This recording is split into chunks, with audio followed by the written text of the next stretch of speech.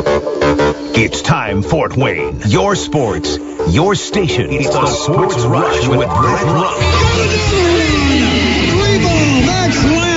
Covering all the topics that hit a nerve here in the Summit City. Clark goes 11 yards, touchdown. Only on 1380 The Fan and 100.9 FM. Now here's your host, Brett Rump. The greatest, most interesting, most important person of all time. You are incredible. I'm older and I'm wise.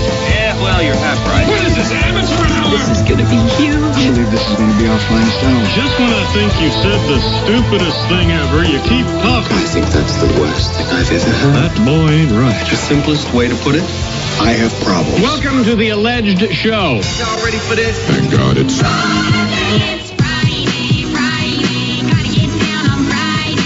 We have made it to the final day of the first work week of 2024, and we are all set to jump into a sports weekend with the Sports Rush.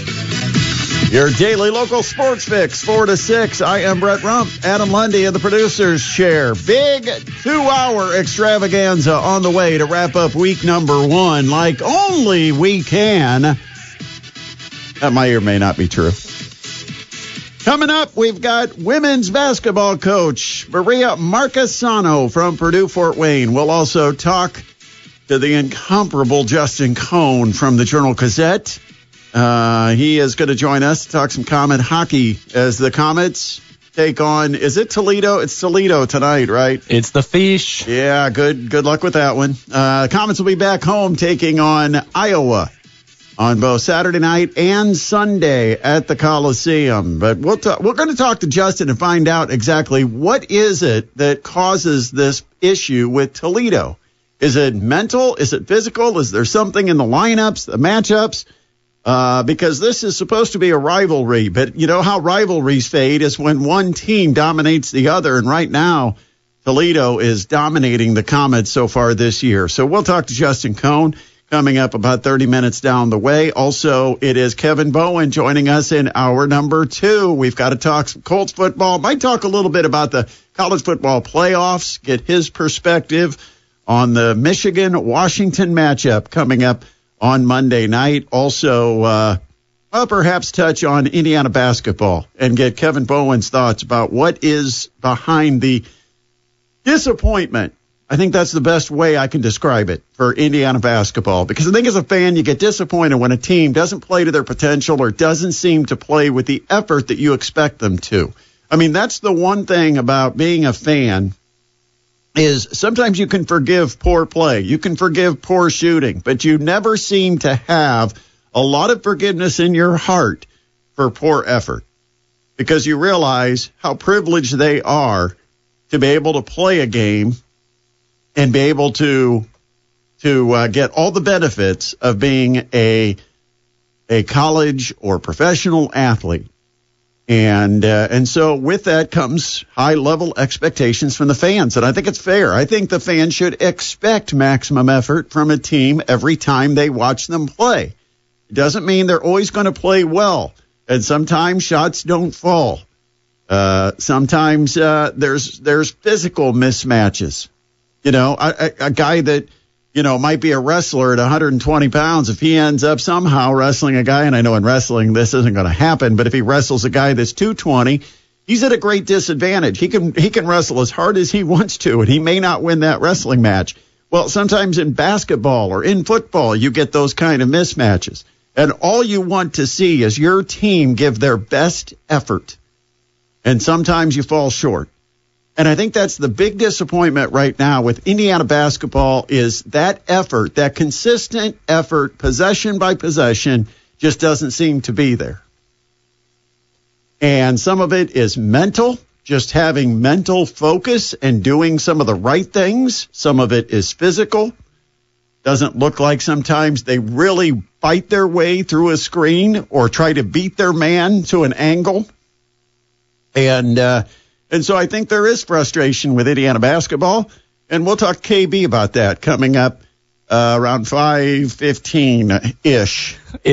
We'll have to see how the 5 o'clock hour goes. Also, a replay of Kevin Kiermaier Yeah, that was a fantastic conversation yesterday. You know, we have such a great conversation every time we have Kevin Kiermaier on this show that it is almost like we only have him once because we don't want to ruin it.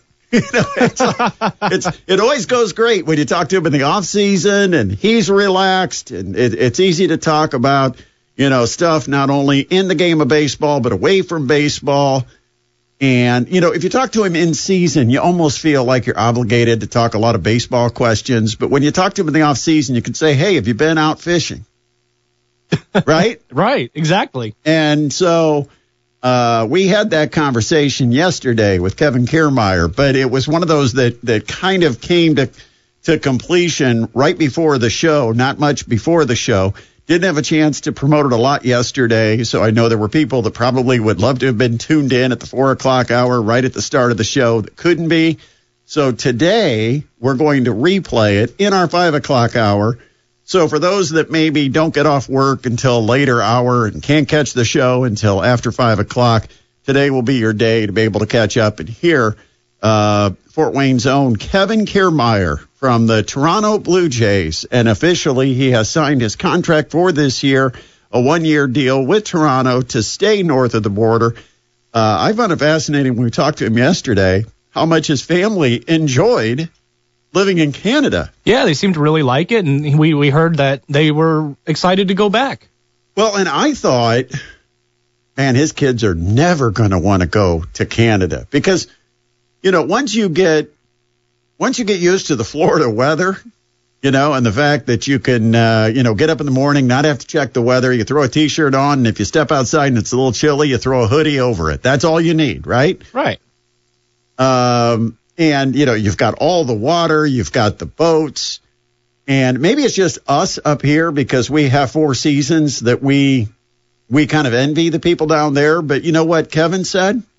His kids just absolutely loved the spring. Yeah, and he did and the too. Smell of the, the new blossoms and the grass and so I guess you appreciate different things based on where your experiences are. And his kids have only pretty much experienced Florida because he's been at Tampa Bay for like 9 years.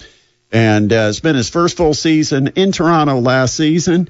And now this year he's going to go back. And he's going to be back with the Blue Jays. And we'll talk to Kevin Kiermaier somewhere around 5:30-ish. A lot of ish today. Got a lot of ish. This show is full of ish. You tuned in to hear some ish, you'll get ish. Oh, yeah. I got to be careful when I say ish. Yes, we are saying ish. Yes. Coming up tomorrow night, Colts, Texans, the big one down in Indy. It does have a playoff feel, right? It's like a play-in game. Oh, yeah. Winners in, loser out. And for the Colts, they take on a Texans team. Statistically, if you match up these two teams, it's advantage Colts. They're also at home. I guess it would be a disappointment if the Colts don't win this game because you look at the Texans' defense. They have not been a good pass defense. That's not necessarily the Colts' strength, but the Texans' defense has been 6th worst in pass yards allowed in the entire NFL. They're also 3rd worst in completion percentage allowed. They're 3rd worst in yards per attempt passing allowed. So they've not done a good job of defending against the pass. Now, they are very good against the run, but sometimes teams that have a glaring weak side, they're really good on the other side. That's why teams try to pass, or that's why teams take advantage of the pass against them, and they don't run the ball well. But you know, the Texans are good up front. They've got a pretty good front 6, front 7. They allow just 3.3 yards a carry this season rushing. I think that's 2nd or 3rd in the entire league. So they're very good against the run game. Do the Colts have to run to win? I don't know. I think they're going to have to show they're willing to at least try to run. But, and I think having their offensive line healthy, this is the great challenge. It's like you pride yourselves on being one of the best offensive line units in the NFL. This is your chance to go up against a team that prides itself on having a pretty good defensive front and winning those one-on-one battles. And so I think this will be a fun one. Colts defensively, I did not realize this. As much as we have talked in past years about the Colts getting pressure on the quarterback, did you realize the Colts defense right now is 5th in sacks in the entire league? No, I didn't. No, I guess we have to find a different narrative. We can't go with the pressure on the quarterback or find a guy to sack the quarterback. The Colts collectively 5th in the league in sacks.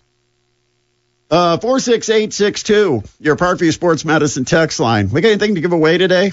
No giveaways today. Okay, during the break, we'll check the boss's office and just see if we can find something. Maybe he's got a picture on the wall. It seems odd, doesn't it, that we don't, because you think about it, for the last month when I've been here at least doing the show, it always seems like we have something that we're giving away. So I always have to be reminded, hey, be sure you plug the fact that we're giving something away. Nothing to give away today. It's a rough Friday. Hey, be sure you take 1380 The Fan with you wherever you may go. And I mean wherever you may go, because you can stream us at 1380thefan.com on the free 1380 The Fan app, or you can actually ask your smart speaker to tune in to 1380 The Fan. It's easy way to never miss a thing with 1380 The Fan and 100.9 FM. Also, while you're at it, make sure you sign up for the free fan club mailing list, the email list.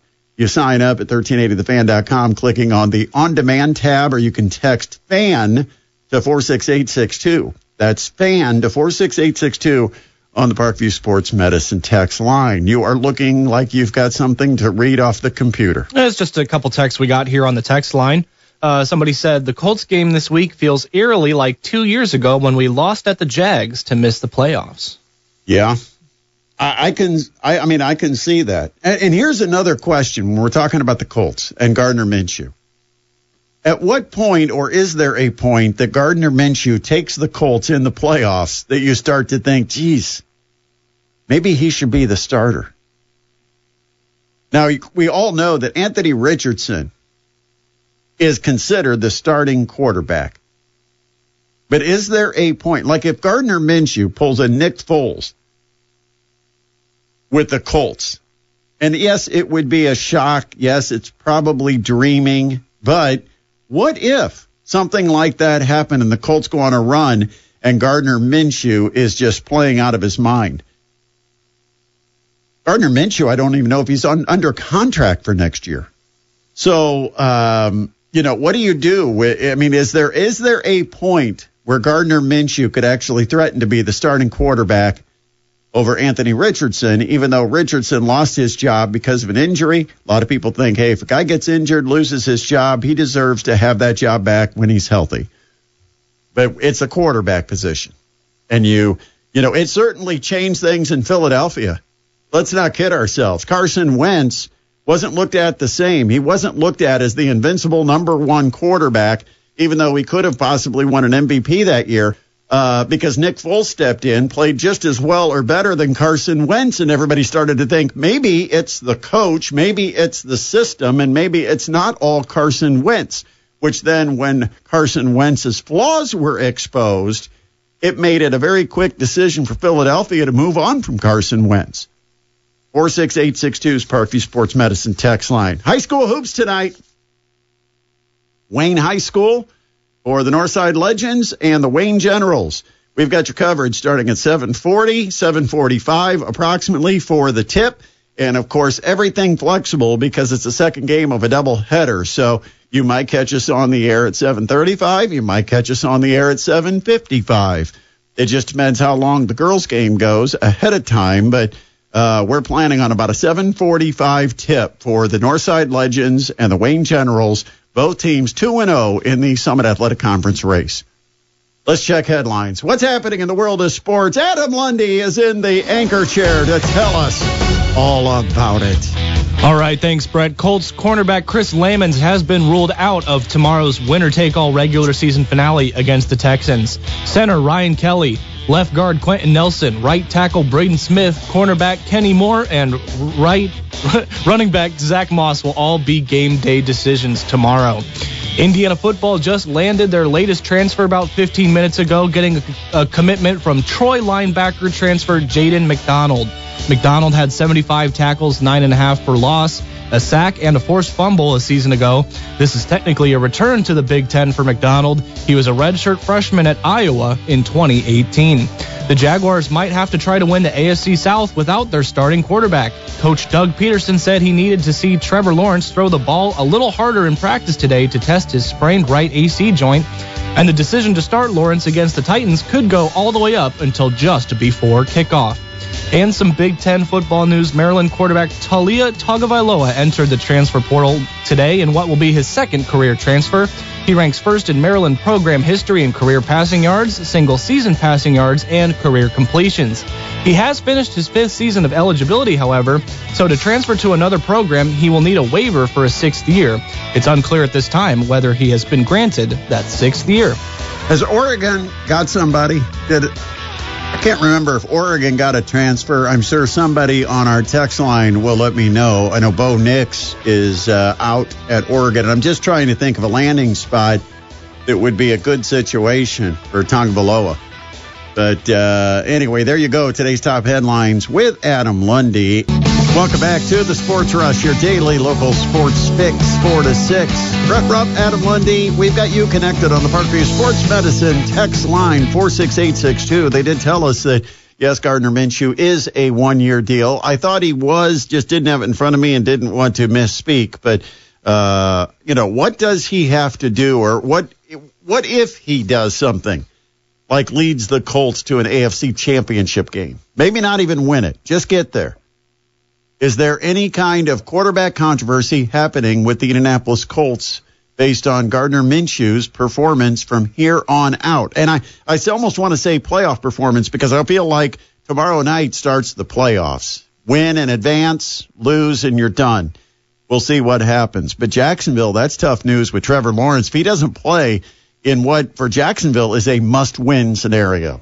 I wouldn't mind it. Would not mind if they had to go play Tennessee without Lawrence. Yeah, if you ask me, the shoulder does not look ready. Let's talk some college basketball, women's basketball. Last night, the Purdue-Fort Wayne women got a victory at home against Robert Morris.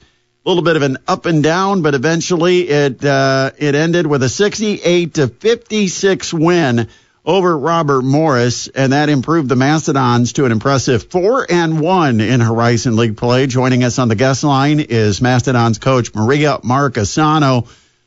First, Coach, let's just get your thoughts on last night's game. Yeah, I thought it was a solid win for us. I mean, they came in right around 500, a couple wins in the conference.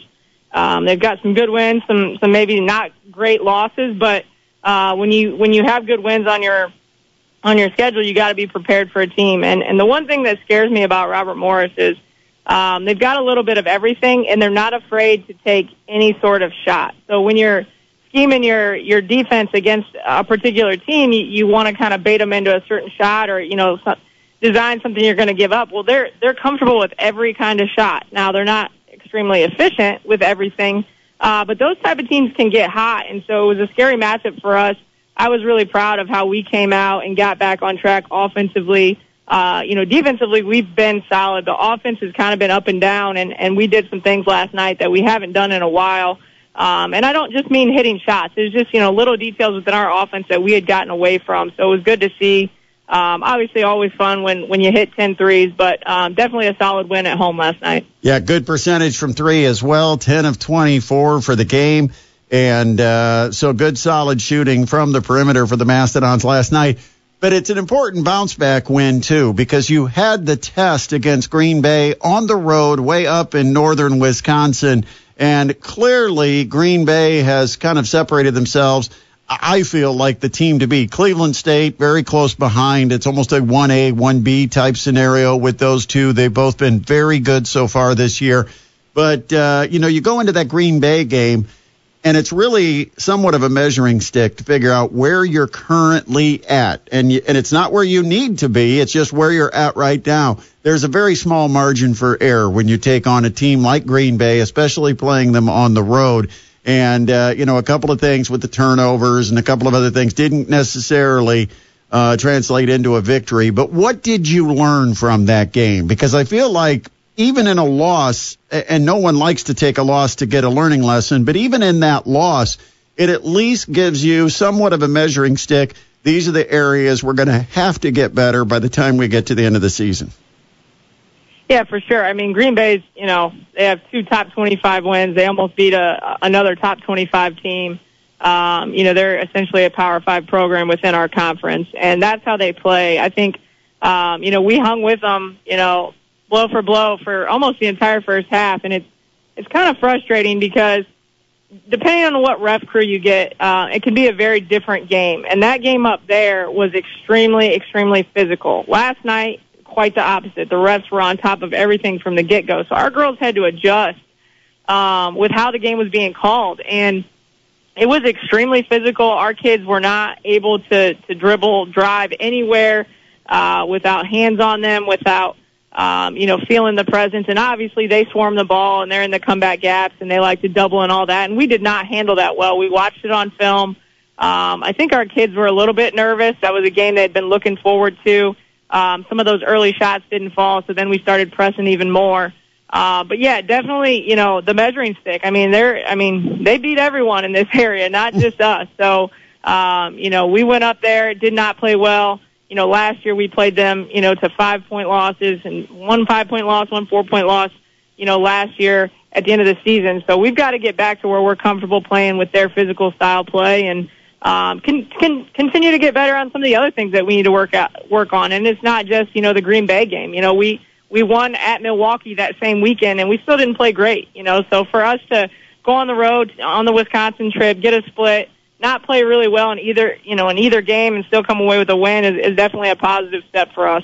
Well, and you mentioned that Milwaukee game, and the thing about that was Milwaukee gave you a real push there, and you didn't play real well, but down the stretch, once Milwaukee, I think it was tied, you ended up skunking them and running away with the end of that one. So, in fact, I think they might have been up by 2, and you went on a 12-0 run to end that game. So you did have the response, especially at crunch time. Is that part of having the experience that you've got? Was that the difference in that Milwaukee game as an experienced bunch was able to handle that punch late by Milwaukee?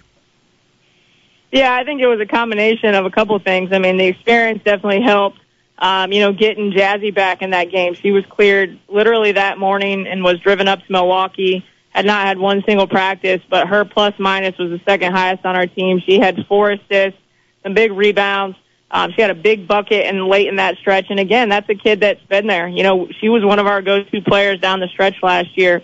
So to have that experience in the lineup between her, Millie, Shay, Des and Aude, even Ryan, everyone really stepped up at different times in that game. And it's awesome to do on the road, but it's awesome to do at all. In a nip and tuck game like that, we started out slow and thankfully finished strong.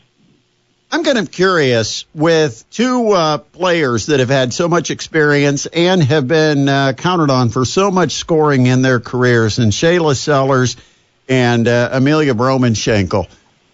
With a team that has the balance this team has, you've got a number of players that can fill it up, including a couple of freshmen that come off the bench. What are your expectations? Do you expect players like Millie and Shay to consistently be the top scorers? If they're not scoring, are you disappointed as a coach, or is that a byproduct of building extra depth around them? I mean, I think my expectation is that we make the right play. And, sometimes the right play is going to end up getting a very common theme this year. Sometimes it's going to be, Millie, and she's probably our most consistent and dominant scorer. But we have so many people that can score the ball. Destiny Marshall was our leading scorer last night. That we can't, consistently go out there and expect just Shay and Millie to do the scoring, which I think is a good thing. It's harder to scout a team that's got multiple weapons. But if we did go out every single game and say, Millie, you got to give us 15, Shay, you got to give us 12, that puts pressure on them, and they need to play freely, and they need to not think that if I don't get my points, we're not going to win games. And I think that's the beauty of our team is we're going to feed the hot hand, we're going to share the ball, and hopefully try and make the right basketball plays. You mentioned the injury to Jocelyn Limbo and the fact that she's back in the lineup, but a real plus of having her out of the lineup is that Sydney Graber also picked up a more significant role, and I think we've seen her growth during those extra minutes. For sure. I mean, her confidence is super hot. She comes in the game, and we're looking to feed her right away. She's, very talented around the rim. She's got, different moves that she can use. She doesn't just have one move or one go-to move. She can really maneuver around the rim and finish, and she's strong down there defensively. She's pretty good in our coverages. So for her to get that experience in those minutes, the last 8 to 10 games has been huge, because when she comes in the game now, the confidence is high, and she knows we're going to go to her to look for a scoring spark. As soon as she came in yesterday, it was a timeout, and we immediately ran a play for her. She missed that one, but then the next two she finished. So that's something that we've started to count on from her, and it's been a nice little perk of having Jazzy out for those games. Of course, a big one coming up on Saturday. We would not have thought this prior seasons, but Detroit Mercy has been a huge turnaround and success story this season, and coming off, I believe, a loss. So it's kind of an angry bunch that you're going to see this weekend up in the Motor City. But what has changed? What has improved this Detroit team so much in just 1 year? I think a couple of things. They got a core group of players to come back. In this transfer portal era, Detroit's been hit hard with that, and they haven't been able to return good players. So they got some players that got very good experience last year to come back under their new coach. They added some pieces. A lot of their players are very similar but better. We watch their point guard, Mayana Hooper. She's really good, and last year she really couldn't shoot it. Well, now she's really good and can shoot it. Their post players, both are stretching the floor with three-pointers now, and last year they didn't do that nearly as much. So I think they're just better, all around. Their schemes are the same. Their defense is the same. Their offense is the same. Very grinded-out style. They're going to run ball screens. Nothing fancy on offense, but they're just overall a more complete team. Their chemistry on court is solid, and they're playing with a lot of confidence, and they have that expectation in year.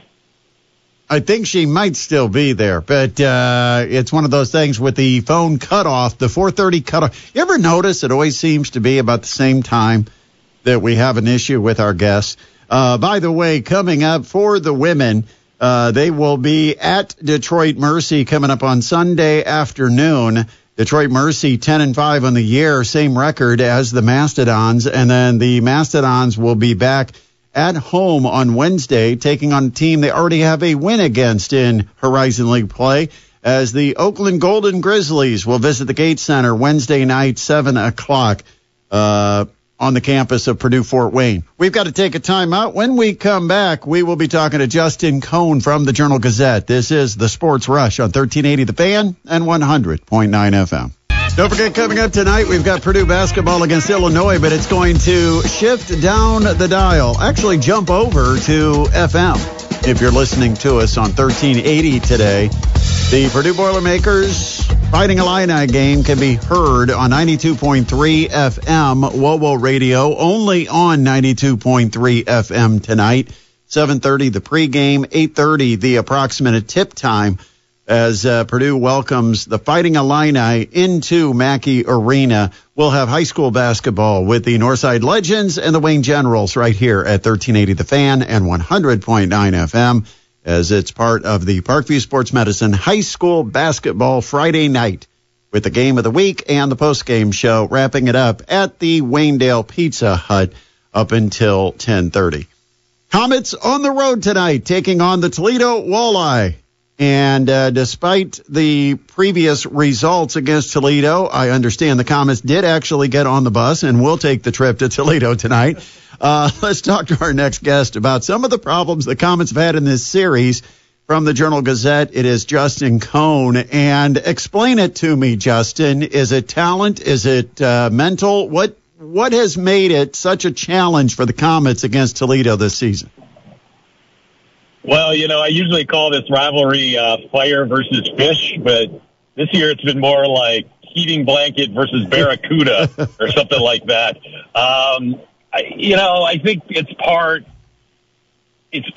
system, it's part mental, it's part just not having a ton of confidence against them. I mean, on paper, I think the teams are fairly even. But Fort Wayne just hasn't figured out that you really have to play pardon the cliche, pretty mistake-free hockey against Toledo, and that's because they're so good in transition. Like, there was a play, and I actually posted on Twitter, X, the other day, where, Fort Wayne was at Kalamazoo, and they brought the puck into the offensive zone, and they got too fancy with it, and they just kind of misfired on the pass, and it was just sitting there. And no big deal, because Kalamazoo didn't do anything with it. But Toledo, they would have pounced on that puck, and they would have been up the ice and had a scoring opportunity in the blink of an eye. So that's the really big thing. Like, you cannot make mistakes against Toledo like you can against Kalamazoo, Indy, Wheeling, teams like that. So, I think that's the big thing. But, they're 1-5-1 against Toledo. There's no way, based on the talent and everything, that they should be 1-5-1 against them. What do you have to do to counter Toledo and their strength? You talk about Toledo's strength being transition. Do you have to keep the puck deep so that if Toledo does get the puck, they've got the full length of the ice to go? Do you have to play them physical and own the neutral zone? What is the answer to that? You still there? Yep, I'm sorry. Did you catch the question? Sorry. Yeah, I think so. I lost your answer, so we're okay now. Yeah. Sorry, I'm on 24 going to the game. I think you touched on it. Like, you got to get the puck deep, and you got to set up the forecheck. That's what the Comets do well. It's nothing exciting, but you just get the puck in the corners and you grind them down, and then you wait for the opportunity. And when they get too fancy and they're looking for these tic-tac-toe passing plays, it's a recipe for disaster. Not to say that they don't have the talent to pull those off, but it's just not the way I would play against Toledo. So, I keep saying you got to play physically against them. The problem there is you got to catch them because they're fast and they're very small. But I still think if you rough them up a little bit, there is an ingredient there to be successful. And then the third thing is, I would say, is special teams. I don't remember the number offhand, but I think Toledo is like 9 for maybe 21, something like that, on power plays against Fort Wayne. So you certainly got to stay out of the box. But if you do go into the box, you got to do better with their power play. And it is a very good power play. So many talented players there. Do you have to beat Toledo 3-2, 2-1 in that style of game, or can the Comets win a game that ends up 6-5? They can. I think you're better off trying for a low-scoring game. But let's be honest. You just don't see many of those anymore, Like, we had a 1-0 game the other day, and it was like, it's crazy. You just don't see those in the ECHL in 2023, 2024. So, I think it's a great idea. Go out there, let's try to win 2-1, maybe 3-2. But I just don't know how realistic it is. He's going through that dead zone, that Northwest Ohio dead zone. And I don't know, we might completely lose him. He's back. Yeah, Northwest Ohio, they've got all those windmills, but damn if they don't put up a stupid cell tower somewhere along 24. Justin, you still there? Yes, I'm still here. Sorry. Okay. It's one of those where we're kind of just killing time until you get to like some community like Defiance that might actually have a cell tower. For some reason, Northwest Ohio is the worst. And I've traveled all over the country, and I can just tell you, there's no place worse as far as cell service than, and maybe some areas of South Dakota or North Dakota. They just have 2 Dixie cups with a string attached. But other than that, it's bad in Northwest Ohio. So, we were talking about the fact that a lot of hockey now has become very offensive. Is that styles? Is it schemes? Is it today's players? Is it lack of good goaltending? What's the story that you see so many 6-2, 6-3, 6-4 type of games? Well, I think it's all of the above. We can remember 10, 15 years ago, everybody was dumping the puck in. Everything was dump and chase. And now watch these teams, they bring the puck up ice, and then they go backwards, and they drop a pass, and they circle back into their own end, and they're looking for that perfect play. And I think that speaks to a different mentality today. But, there's also a level of there's just a lot more offensive talent. And, everybody's out there trying to do the Michigan move. And so I do think it's just the sport has changed a little bit. But, look at Florida winning the championship last year. I mean, they dumped it in a lot. They got physical. They played blue-collar hockey. So it still can be done, and it still can be done successfully. Justin, we could not have you on and not address the situation with the Detroit Lions and the Dallas Cowboys. We know that you are a Detroit sports fan, and so the Lions got completely screwed in that situation. It's going to cost them. But that aside, what about the Lions heading into the playoffs? How confident are you? I don't know how confident a Lions fan could ever truly be. But it's been a lot of fun. I mean, look, they're great on offense. They're opportunistic on defense. There's a lot of ingredients for success, but they haven't been consistent in the second half of the season, and that worries me a little bit. And I think I've said it to you before, I don't care what happens. Like, they could not score another point, and I would still be content because it's been so much fun. Like, literally, like waiting decades to have a season this much fun. So, it's just been a blast. But, I have some enthusiasm, but I am also a little bit nervous about what they're going to be able to do. I want to ask you this question because we don't talk about the Lions a whole lot on this show. And while we have you, I want you to be kind of the counterpoint. Here's my thought on the Lions. They've got Jared Goff. To me, he's the Alex Smith of the Kansas City Chiefs. It's a good team around him, but the quarterback is, I'm not 100% sold on Jared Goff. I think the Lions' move to make is to be aggressive in the draft and try to go up and get one of these quarterbacks. What are your thoughts if that's the case?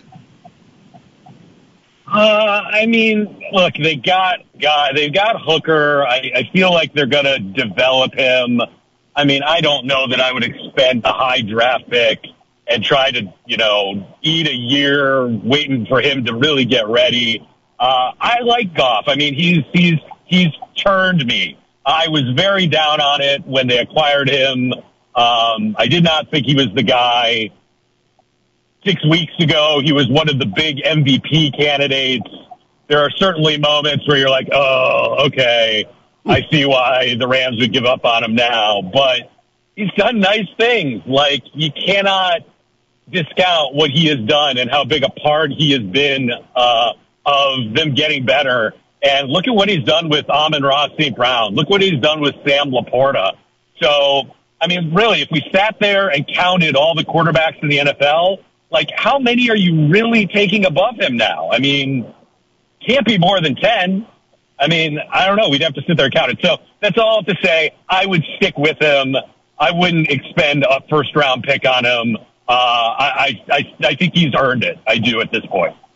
Justin, always enjoy talking to you, and look forward to your coverage from Toledo tonight as the Comets take on the Walleye. Back at home against Iowa, a team they've already had some success against, so it should be, let's hope, a fun weekend of Comet hockey tonight, tomorrow night, and then on Sunday with the Martin Luther King game Sunday against Iowa at 5 o'clock. Justin, have a safe trip, and we look forward to your coverage on Journal Gazette, JG.net, and, of course, Sports Cohn on X on Twitter.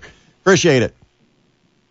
All right. Apologize for bad connection. Oh, it's not your fault. No, it's the those big windmills they've got in Northwest Ohio.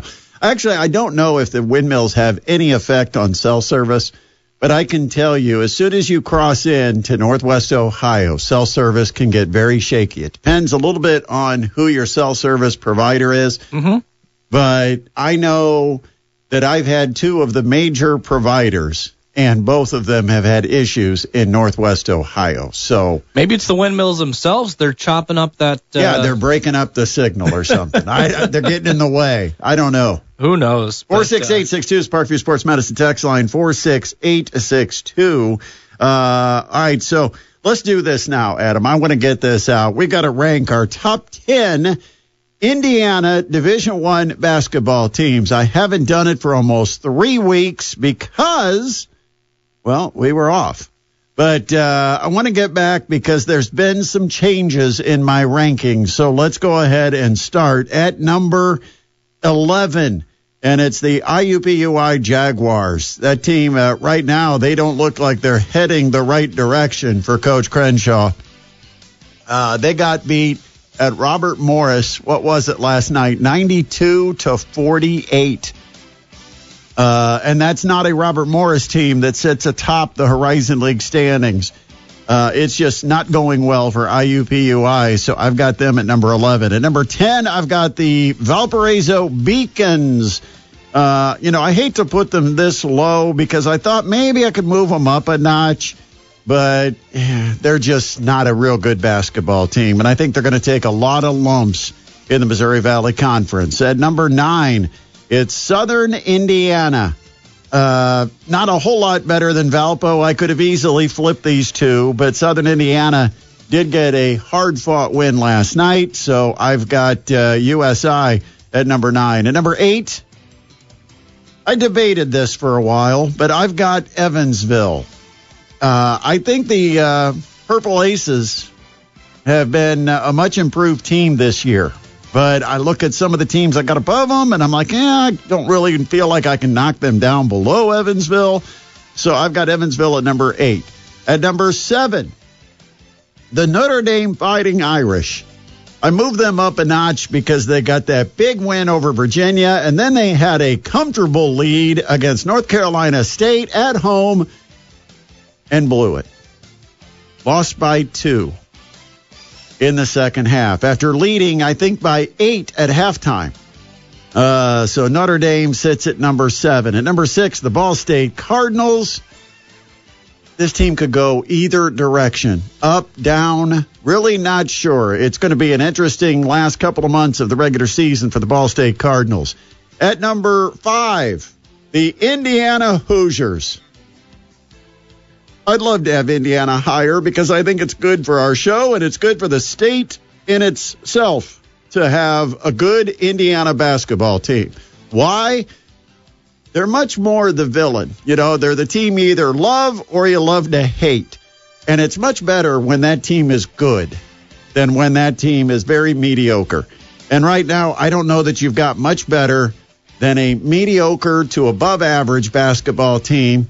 They may have moments where they can knock off a giant, but there's going to be a lot more moments where they compete against teams that you think they should beat easily.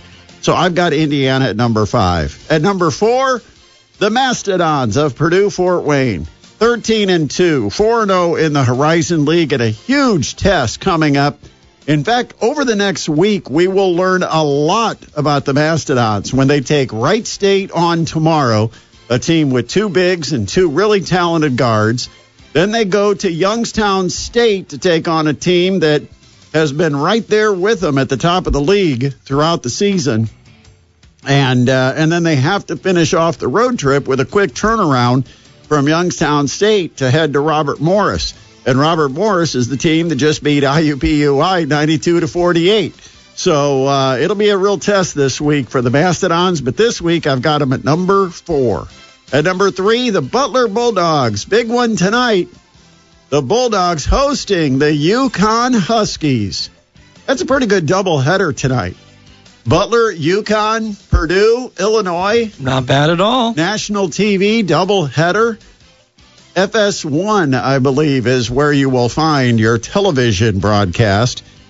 But Butler, UConn tips off at 6:30 tonight down at Hinkle. At number 2, the Indiana State Sycamores. I do believe in Indiana State. They've got all the weapons. I mean, they've got some athleticism and size. They've got 3-point shooters. I watched them play the other night, and I'm impressed. They move the ball well. They set up their shots well. At Indiana State, number 2, and at number 1. Oh, come on. You really need a drum roll for this? We should all know. Like there's drama? Yeah, it is the Purdue Boilermakers. There you go. Our top in Indiana this week. We'll take a break. When we come back, We've got Kevin Bowen, Kevin Kiermaier. It's the All Kevin Hour here on the Sports Rush on 1380 The Fan and 100.9 FM.